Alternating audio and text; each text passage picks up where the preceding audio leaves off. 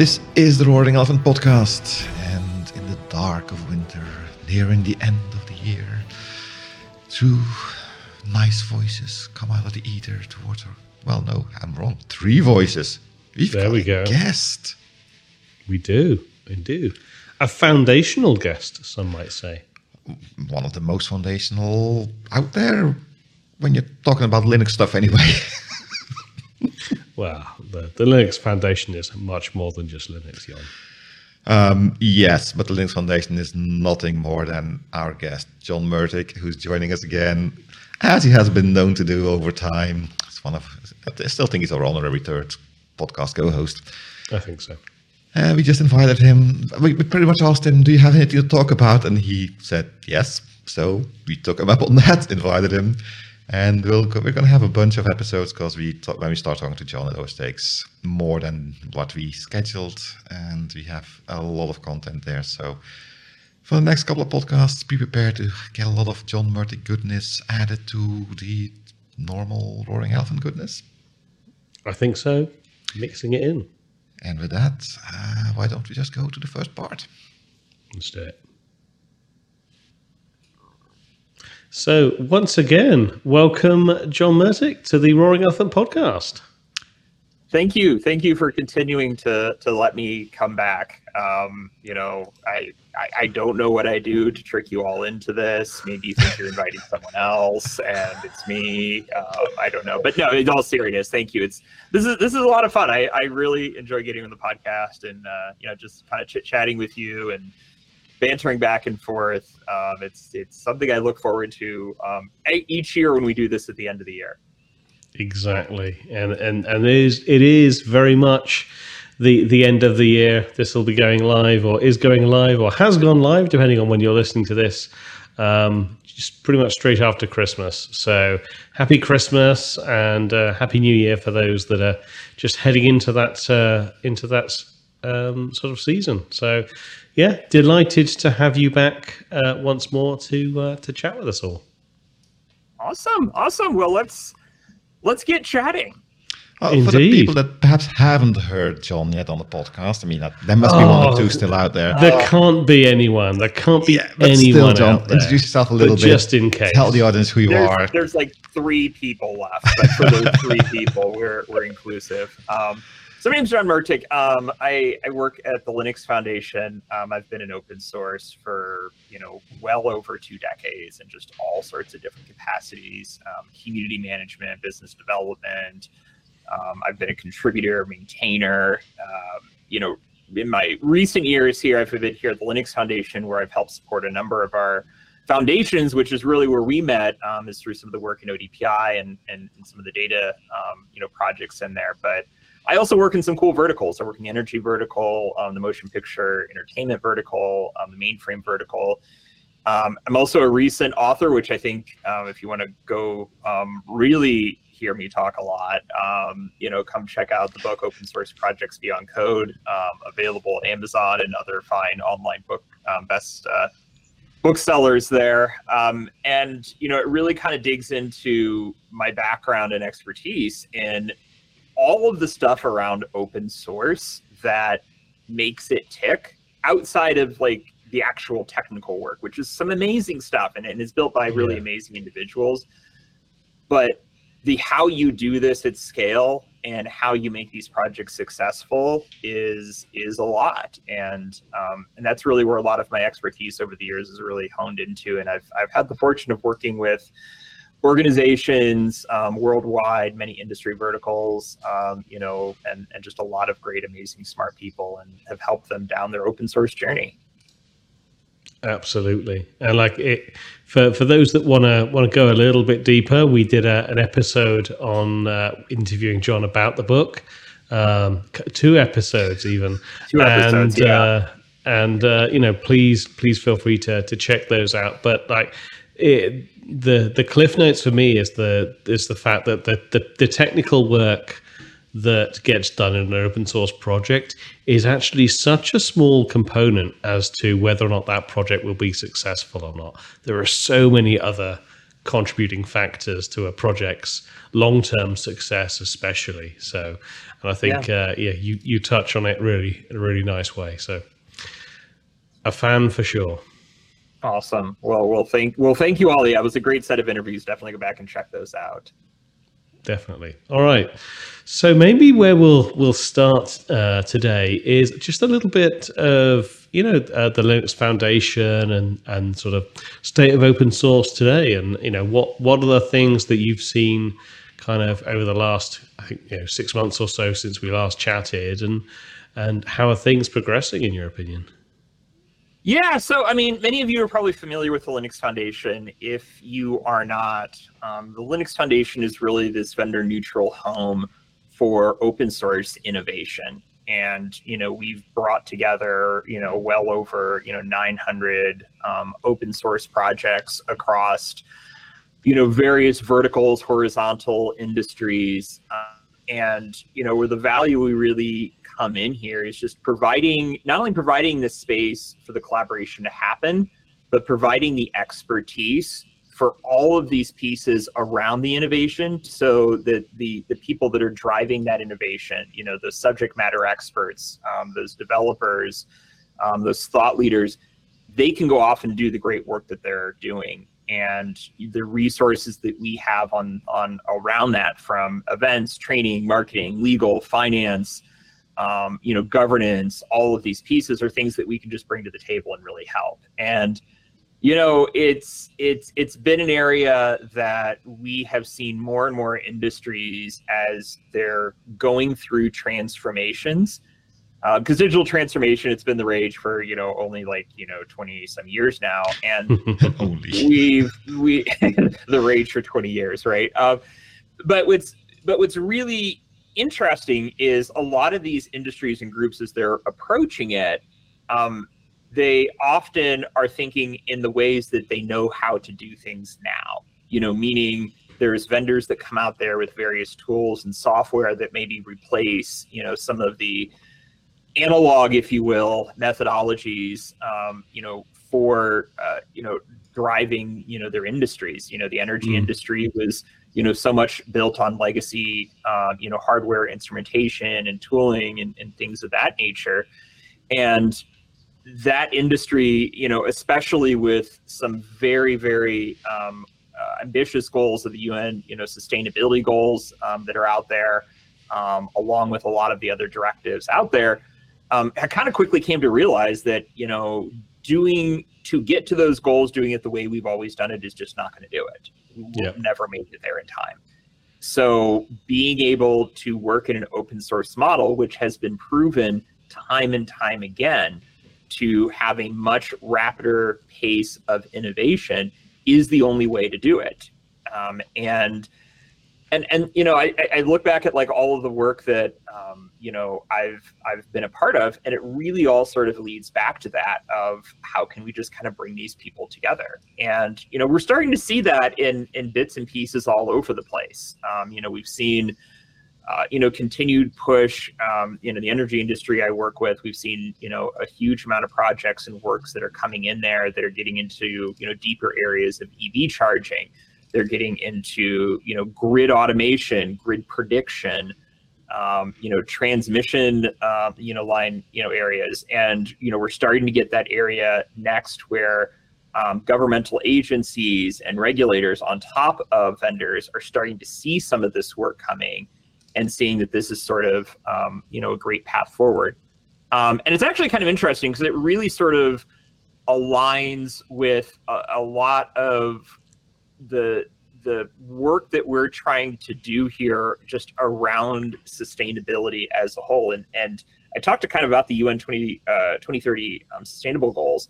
And, we at the Linux Foundation have actually worked to, I wouldn't say sort of adopt, but kind of say, how are we aligning with the open source work that we are doing, to that. And there's a great report we did earlier this year that aligns how, work, not just in the energy projects, but all over the place, even in the mainframe world, is aligning back to those goals. So, I see what I see is really a lot of a bright future for open source. If you look at the tech industry as a whole, it's kind of had a mixed year. We've seen a growth in AI, and we've seen the craze around that, but we've also saw a lot of belt tightening happening around the major areas of the tech sector, and we've seen layoffs in various waves that have happened that have had huge impacts on all of us. So it's really been it's been a very different year for us in tech. I mean, if we were probably in other industries and we'd go back, decades, we'd say, well, this has happened a couple times before. This isn't out of the norm. But for tech, we're just not used to it yet, I don't think. It's just not something that we've really encountered.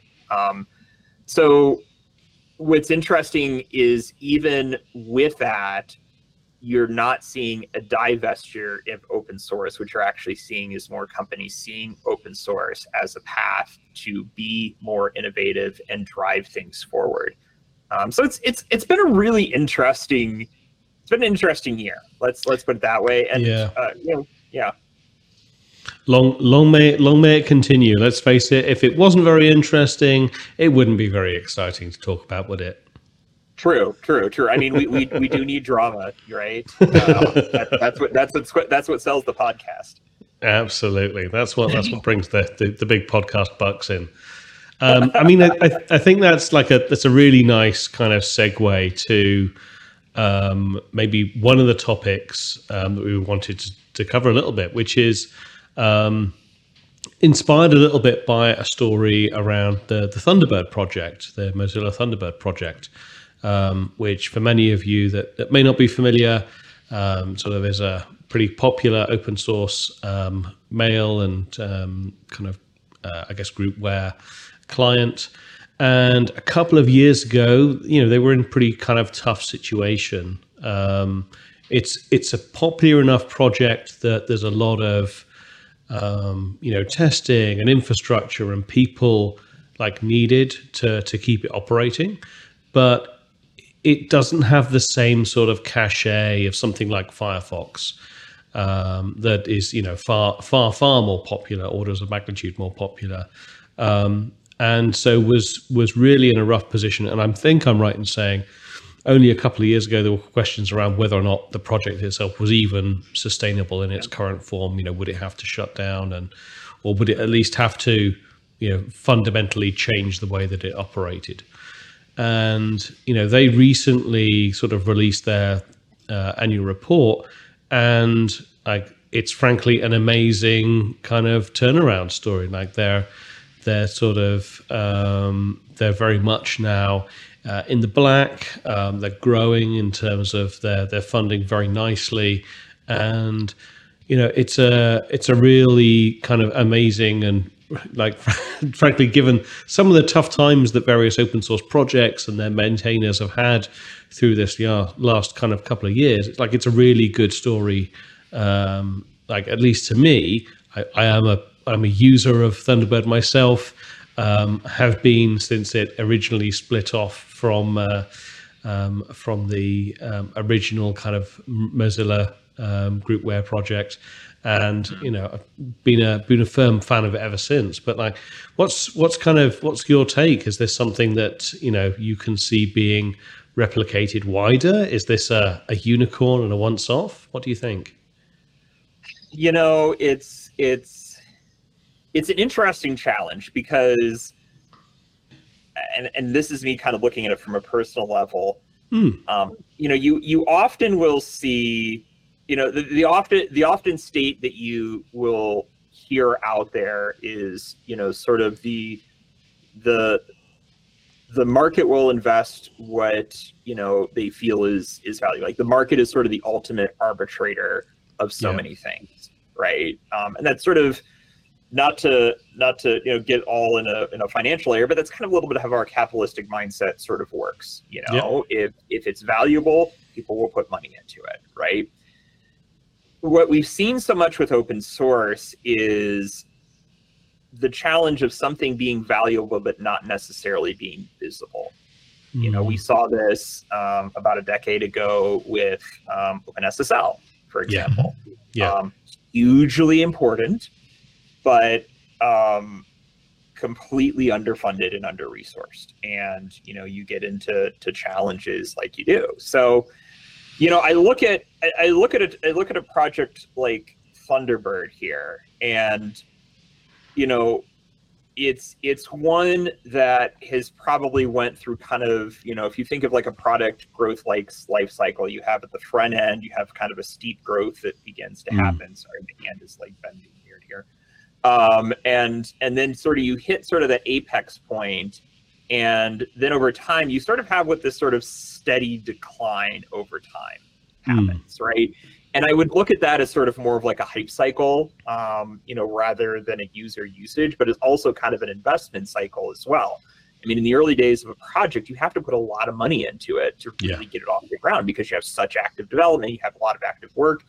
And as you see over time, and this is really, I think, even the goal, like if you're a for-profit company, you know, in your early days of being a startup, you just need a lot of funding to get off the ground. But your idea is you're going to recoup those costs, one, but two, you're going to build the right efficiencies as you go along to get to that point where you're going to hit that equilibrium. Like you're going to hit that area where you're in a relatively, you know, stable area. I think one challenge a lot of times with open source projects is there's sort of, because of open source coming from a scratch your own itch model, that model isn't always sort of thought of, like, because it's kind of the, well, I built this because it was useful for me. It's useful for you, great. And, you know, sometimes these things just sort of take a life onto their own. And when you run into situations like that, the very last thing that is thought of is sustainability. And I'm not trying to imply that the Thunderbird project, you know, fell into this gap. I mean, I know there are some very talented individuals that are putting a lot of hard work. The Mozilla Foundation has invested a ton of money into that.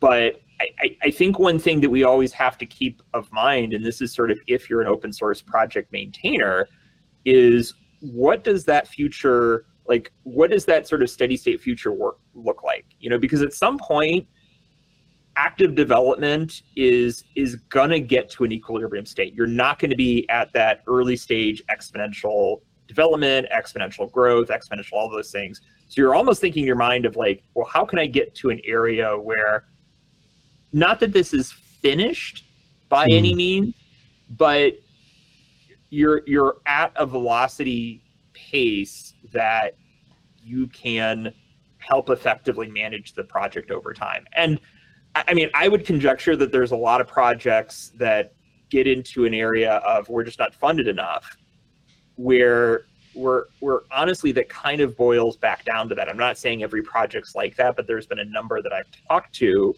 that will come and say, well, geez, like we don't have enough developers. We don't have enough of this. We don't have enough of that. Usually it's just developers or it's money, one of the two. And what it really starts to come down to is, it's kind of a weird to say this, but they haven't thought about their own sort of business model to a degree. And they kind of haven't like done the thought of, okay, like, well, what do we need to be successful? Like, what are the roles and resources? What are the tools that we need to be successful? What are the things that we want to be spending a lot of our time on versus the things that we don't really want to spend a lot of our time on? And what can we leverage out there to get us there? So it's a really hard thing, because also as frankly, as a developer, you just want to build stuff. So it kind of like sticks in, it's kind of like a very boring topic in a way, but I don't know, like when I see a lot of this, and I think, you know, it's grateful that there's a user community that has come together to really help get this project into a state where it can be sustainable. I do look at this, and you know, when you're kind of doing like an annual fundraising like this, there's sort of always the sort of the question in your head of like, well, how do you know, sort of keep this up based upon the resources the back end needed? And I presume sort of the Thunderbird project is thinking about that. And so I think this is a great story, but I think this opens up the larger question around open source sustainability and funding models, to recognize that you sort of have to start to build that plan early on. You can't just hope for the best, if that makes sense. It does. Thank you, John. So that's the first part of our session with John. As always, great discussion, great conversation, and interesting ramblings. So, yeah, love it, all of it. And with that, unless there's anything else from you. No, great to spend time with John. Everybody, next episode, we'll continue the interview. So look forward to that.